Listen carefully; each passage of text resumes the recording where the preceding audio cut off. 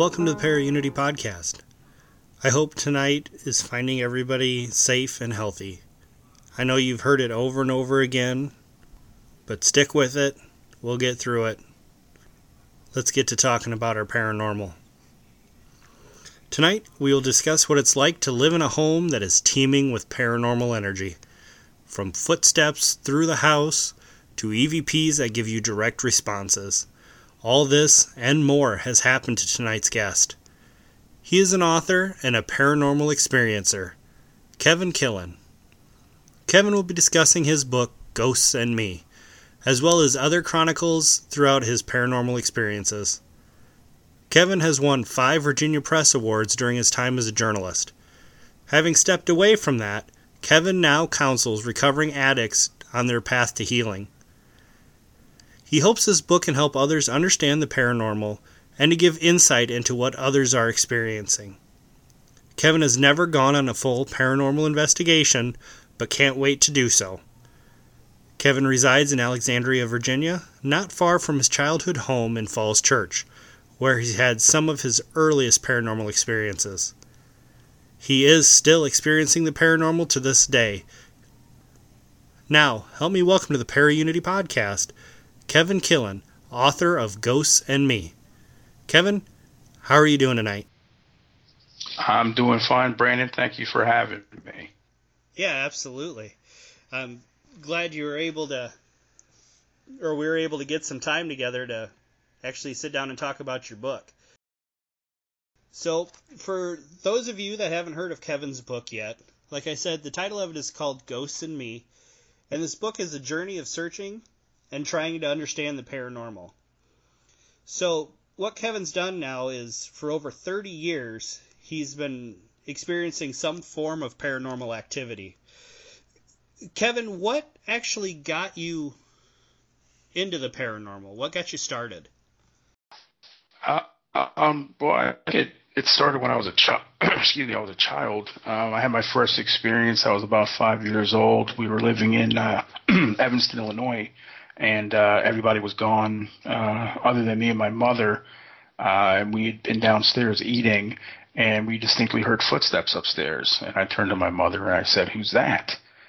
And she said, "Well, that's my little boy." And I was confused because I was the only little boy that I knew of that was in the house. But they were distinctive. You could definitely hear them on the hardwood floor. And later on, my mother told me she said that because she thought somebody broke into the house.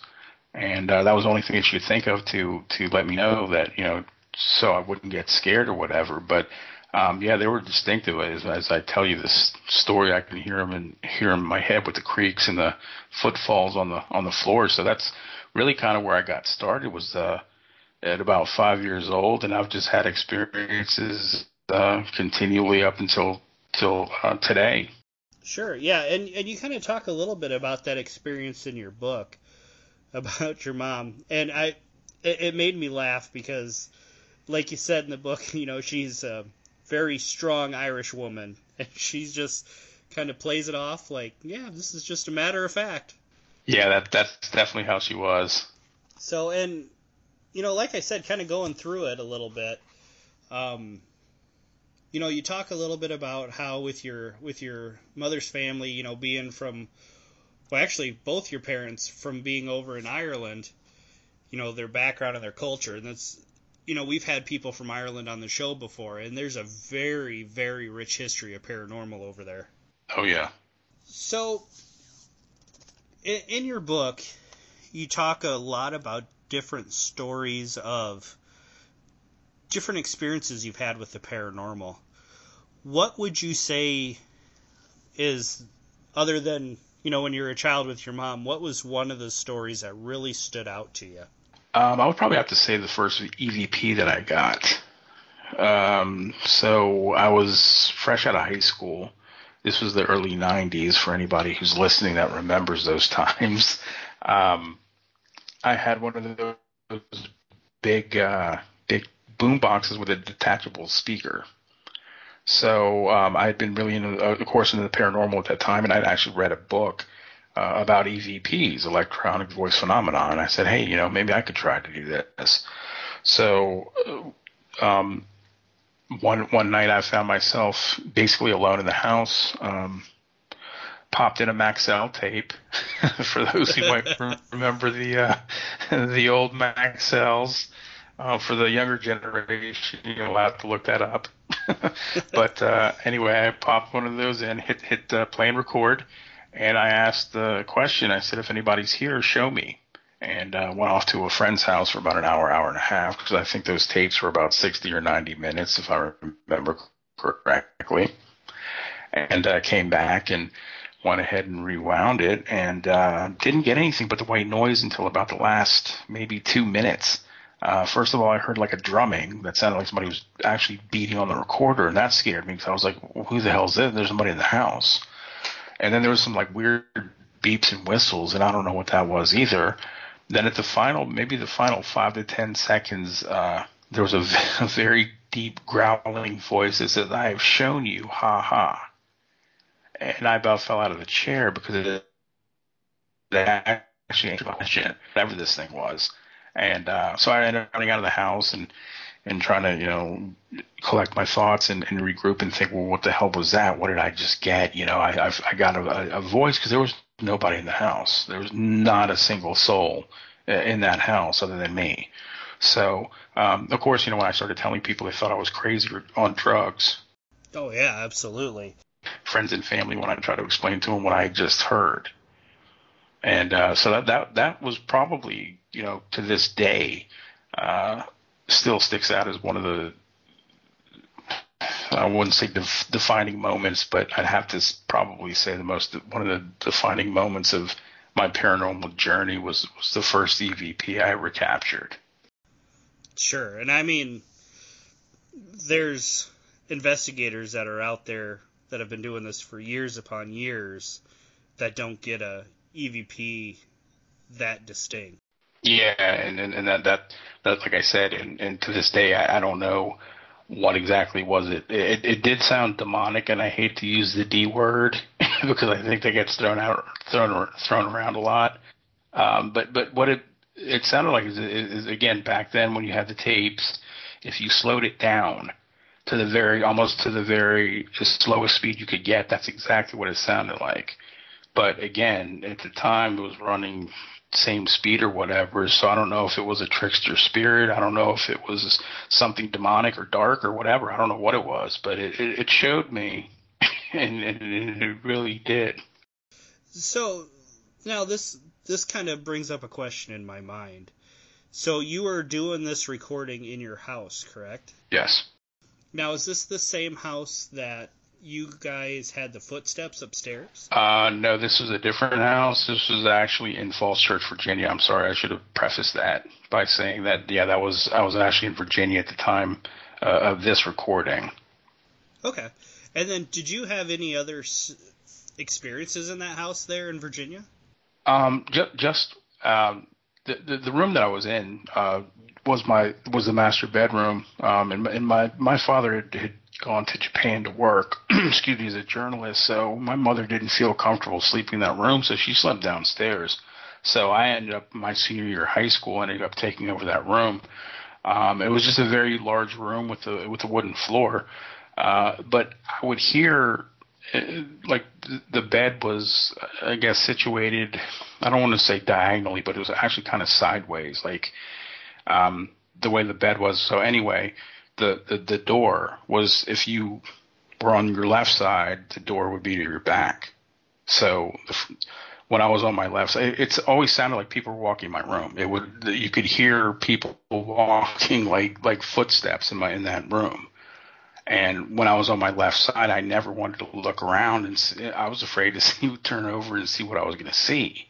But it was clear that there was always sounded like people walking in my room. And I talked to my mom about that, and she kind of like blow it off. But yeah, that was the only thing I experienced. Was it always sounded like there was people walking in that room. That's really interesting. So now, if I remember correctly, when we kind of were talking back and forth a little bit at first, you're not actually an investigator, correct? No, I'm not. I have actually not done an investigation.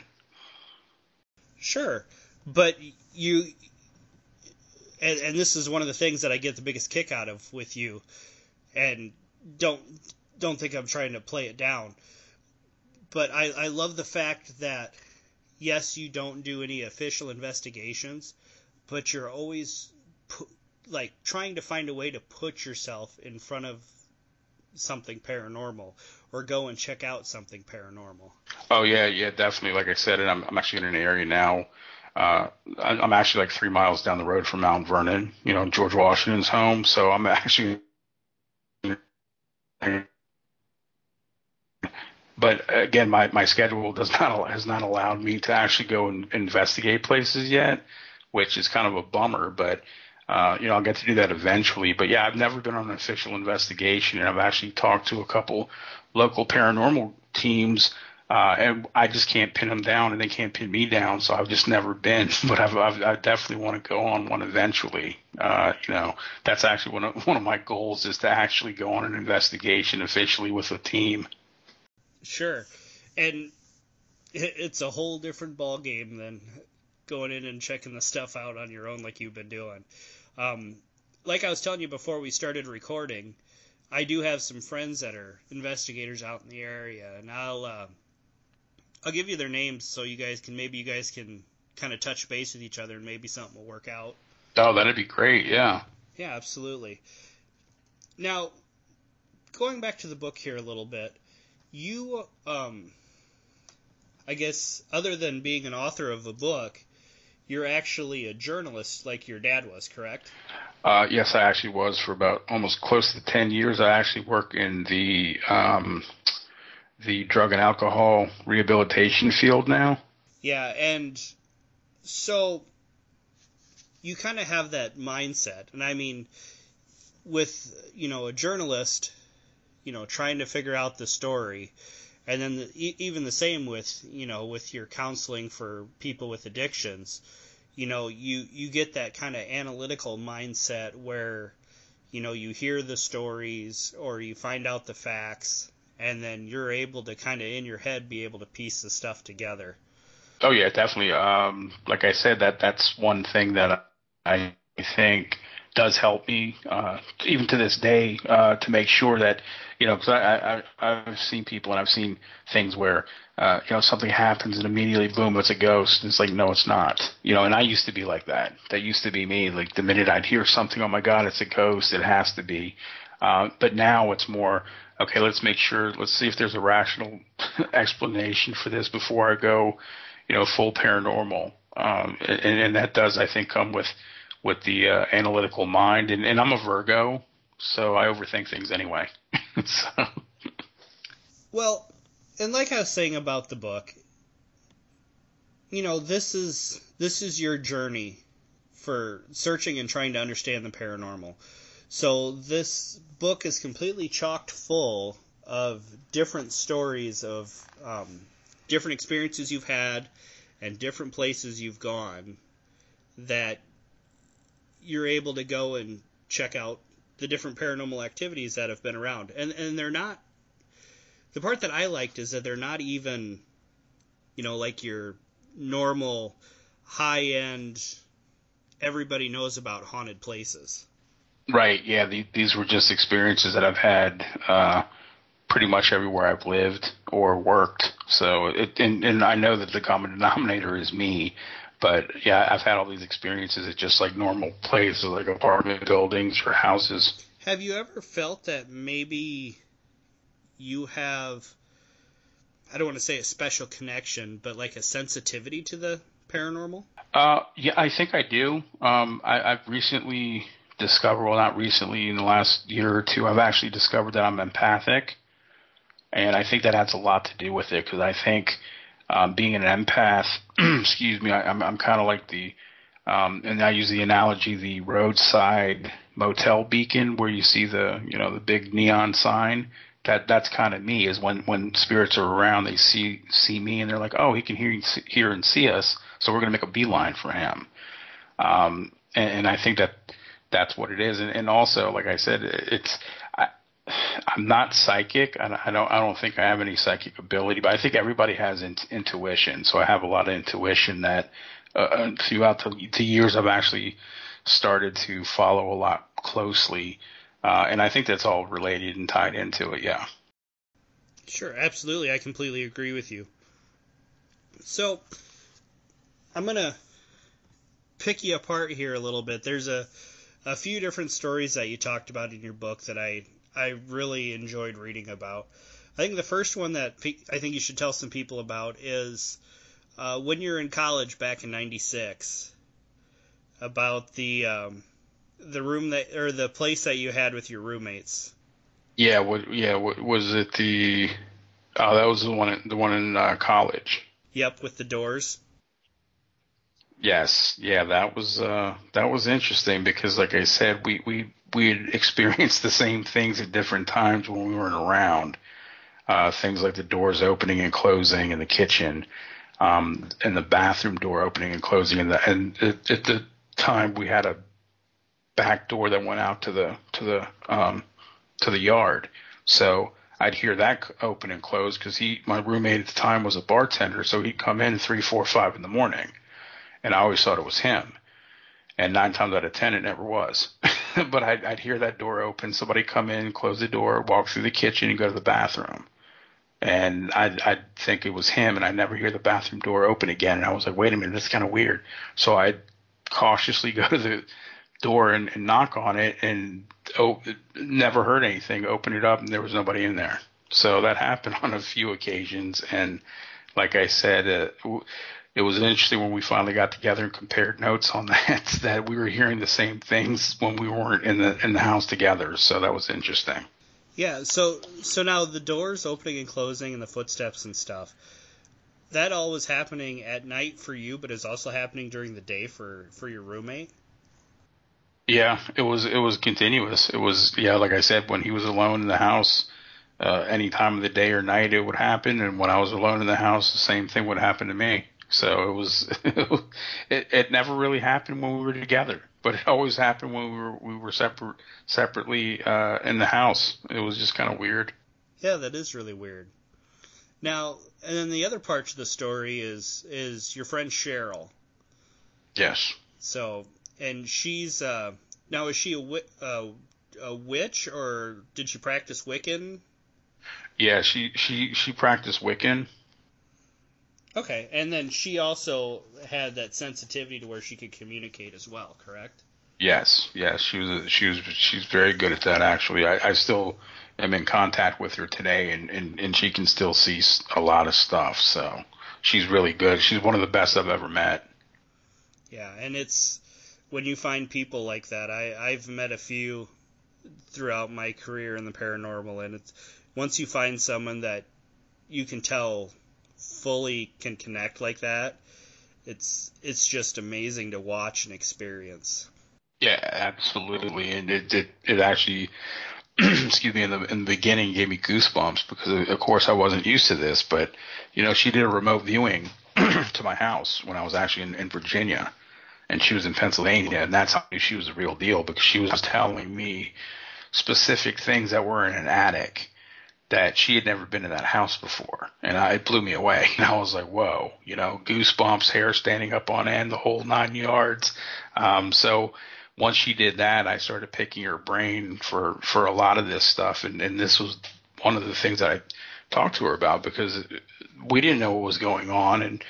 And it really was starting to freak us out in this house that, all this paranormal stuff was going on. And so we were able to talk to her and ascertain that it was a former owner named George that used to live there. Just was just kind of checking up on the place to make sure we were taking care of it. And I actually went to the local library and actually looked up land deed records on that and found that there was an owner back in the 40s named George.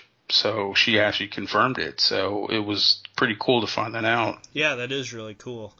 Like I said, that's one of my favorite stories that you had in the book was George and the doors and everything else. It blows my mind that he only wanted to let one of you know at a time that he was there.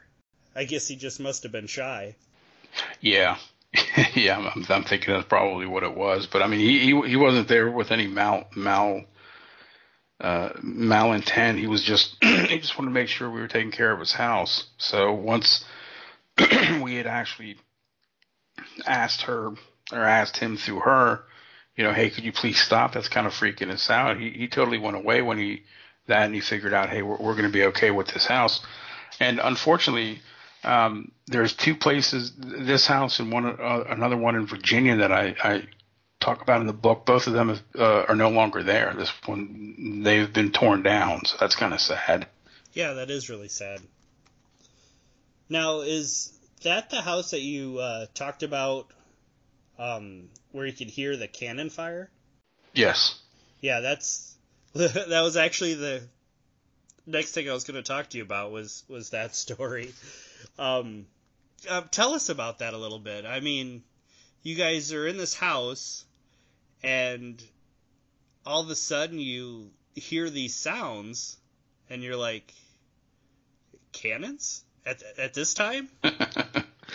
Yeah, it was kind of crazy. Yeah, at the time that we had moved to Winchester, Virginia, Frederick County, Virginia. If anybody's familiar with that area, that had a lot to do with the Civil War. Winchester changed hands between the North and the South more than 70 times during the conflict. In 4 years, the Valley Campaign was huge. Just everywhere around there was, civil wars, just rife with stories and people who were, they would literally almost fight at the drop of a hat. I actually witnessed this at a reenactment. When I worked for the newspaper out there, that they took this so seriously that they'd almost fight over the North and the South, like it was actually a real deal still. And I was like blown away by this whole thing. Like, my God, this is, the 2000s. What are you guys doing? The war's been over for a long time. Yeah. But they really got into it down there, and the reenactors really got into it. Into the roles and the characters, and they study it so well, and there's such a sense of pride down there about that's their land, that's their time, and everything. That if you had to be so pinpoint precise writing a story about it, or you would get letters and basically almost death threats. People calling into the paper saying, "Hey, you spelled this guy's name wrong," and just go off on you. And you're like, "Okay, well, I'll make a correction," but they were really just like that. So we moved into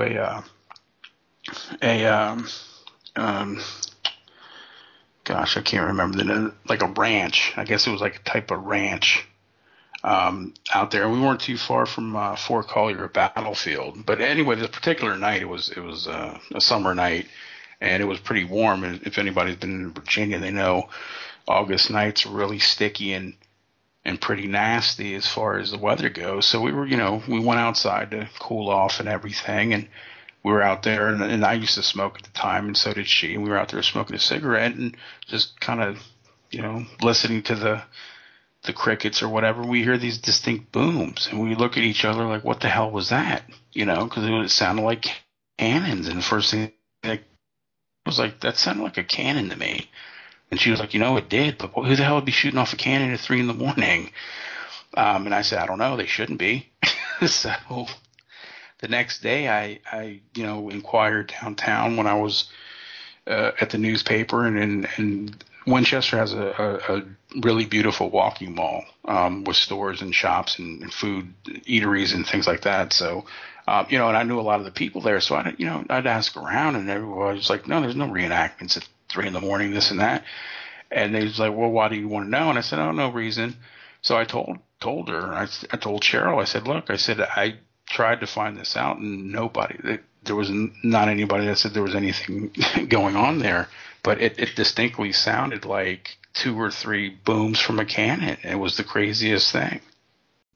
And it's hard to get those booms confused with anything else, because they rattle everything when they go off. Oh yeah, absolutely. Yeah, like I said, there's no mistaking. I've covered tons of reenactments, and I've actually been just watch reenactments, and you're right, it is an unmistakable sound. Yeah, it really is. Now, in your book, you talk about hauntings and manifestations as being kind of a cyclical thing.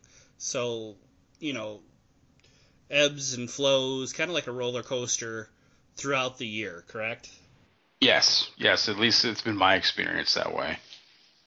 Okay, what's stuff that, when do you think are the high points, or do you think it kind of changes from year to year?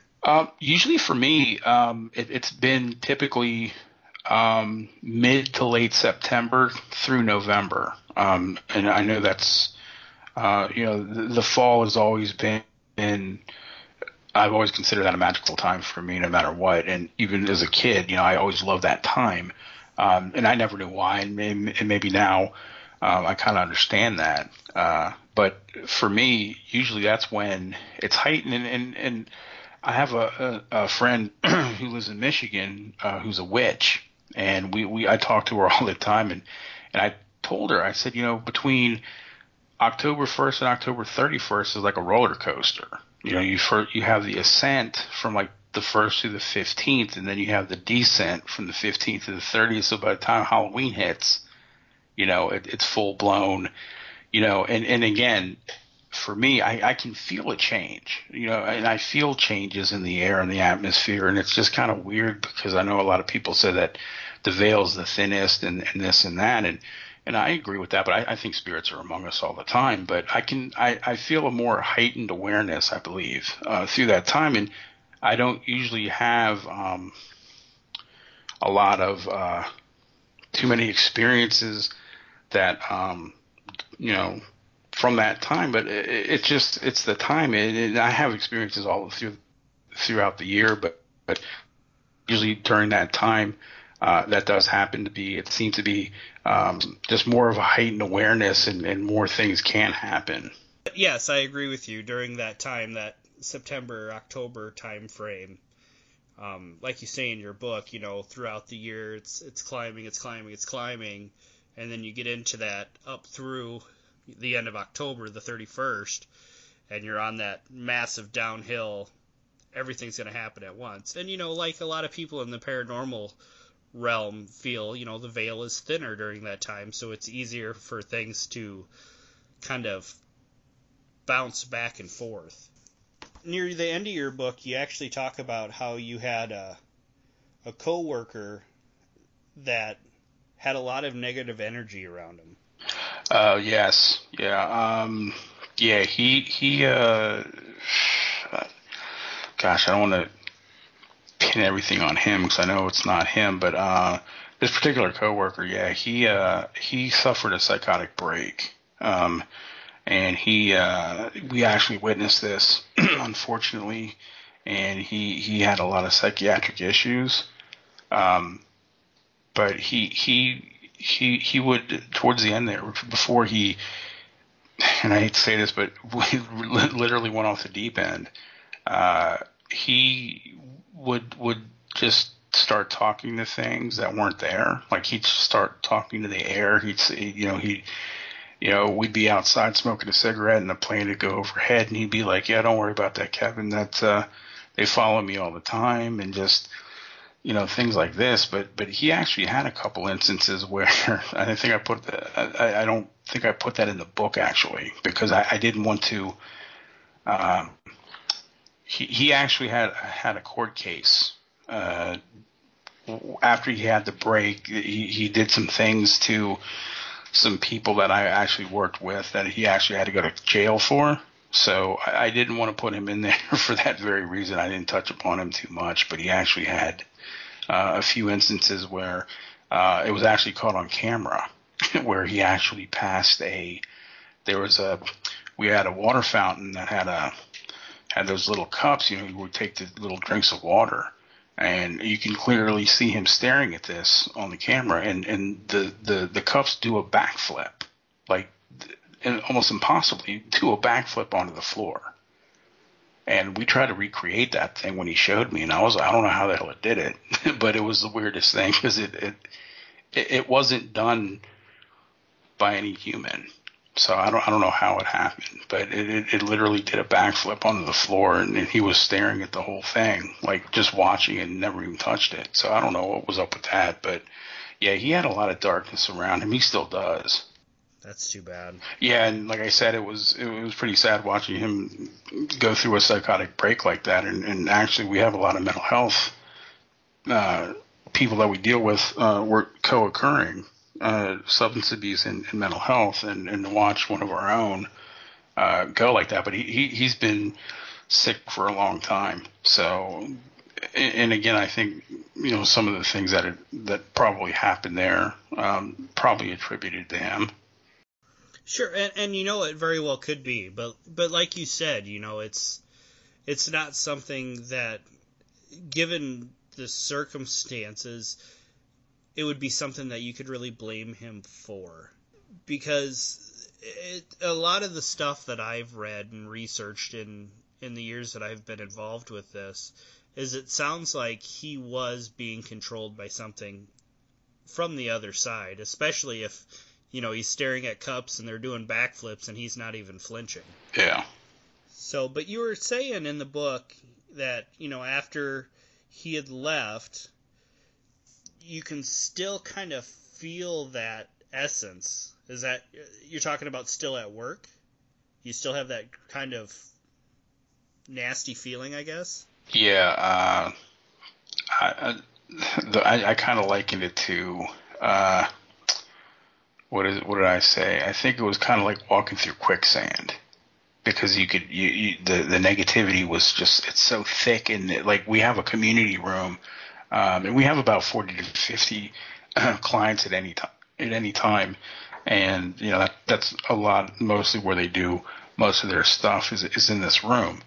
But it's some nights it's like walking through quicksand, because the negativity is so thick. It's the weirdest thing, but it's actually pretty sad when you think about it, because there are so many people that have had horrible things happen to them. And I think that's, and I touch upon that in the book, is that a lot of the things that have happened to them, the residual stuff, the sludge, if you will, is kept here. And like I said, with him also having those issues and things going on with him, I think he added to it. Oh, absolutely. I agree. And I mean, you see that a lot with paranormal locations, especially, well, it's all over, but I mean, I know for a fact here in Iowa that a lot of the places that have the most activity are places where they dealt with addicts, or they dealt with mental health issues, or things along those lines. Yeah, and like I said, that's sad, because you figure I think there has to be something to that. And I actually, I think I touch upon that in the book, is that I draw some sort of parallel with some of the things that happen in the facility that I work in now. And with what goes on with people there, I don't think they intentionally do it. I think it's just because they have such a weakened spirit and things go on that they are more susceptible to things happening to them. And I think they're able to leave their energy there. Unfortunately, it is very negative. Yeah, well, and I mean, on this opposite side of it too, some of them people that have really gone through a lot of problems in their life, they may leave their energy there too, because maybe that's the only place they feel, safe or comfortable, because they come and they talk to you guys. Right. So, trying to spin a little positive on it, I guess. Yeah.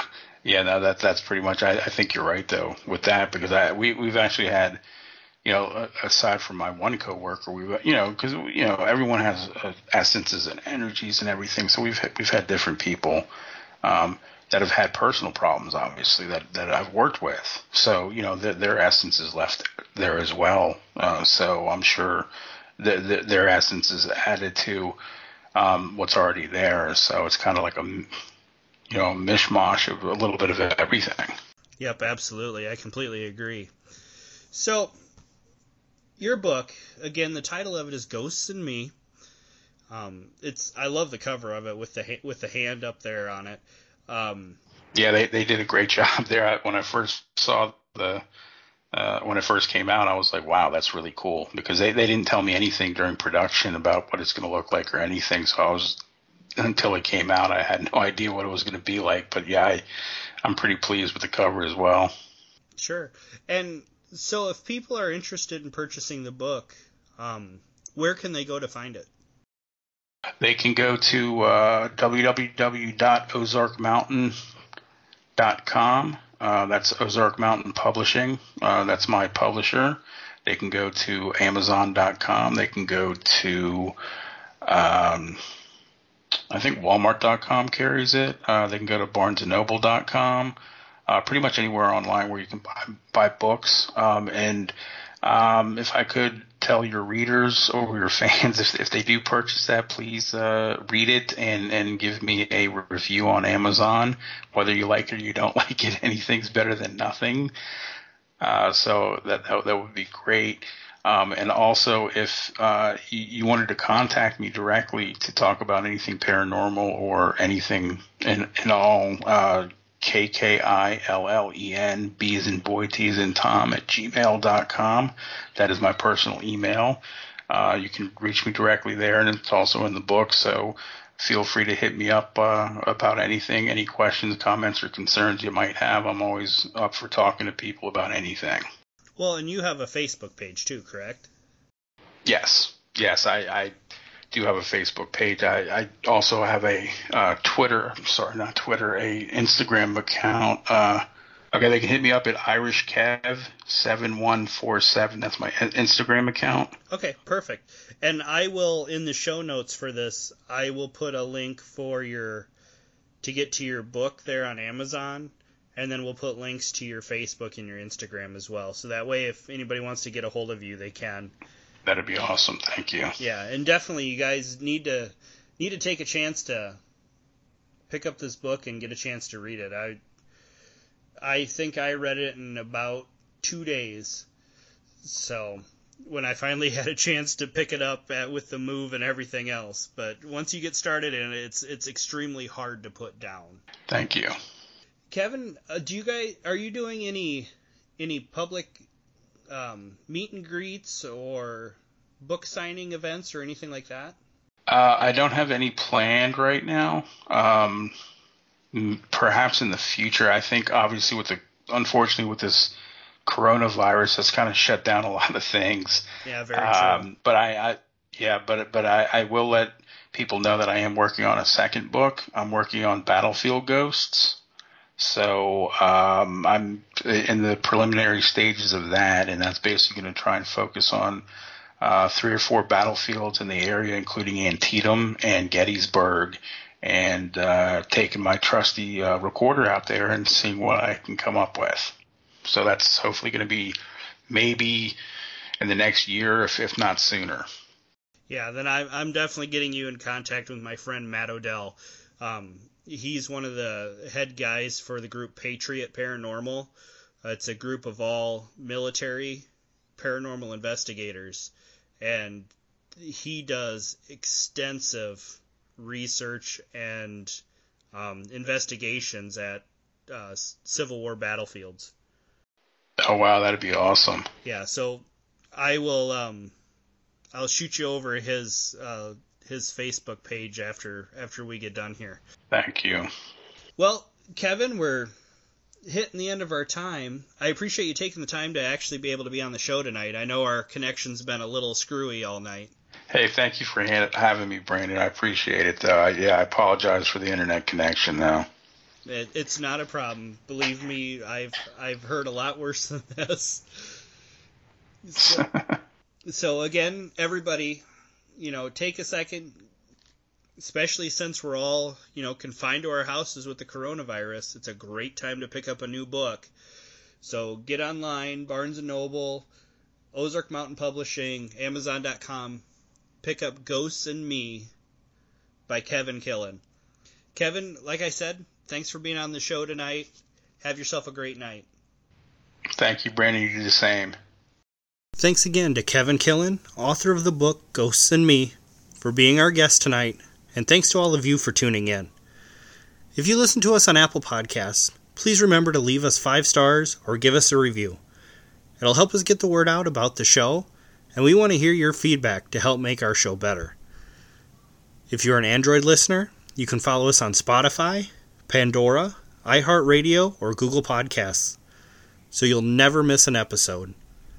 Remember, if you like the show, tell a friend. You can find us on any podcast directory. My name is Brandon, and you have been listening to the best place to bring our paranormal teams a little closer together, the Para Unity Podcast.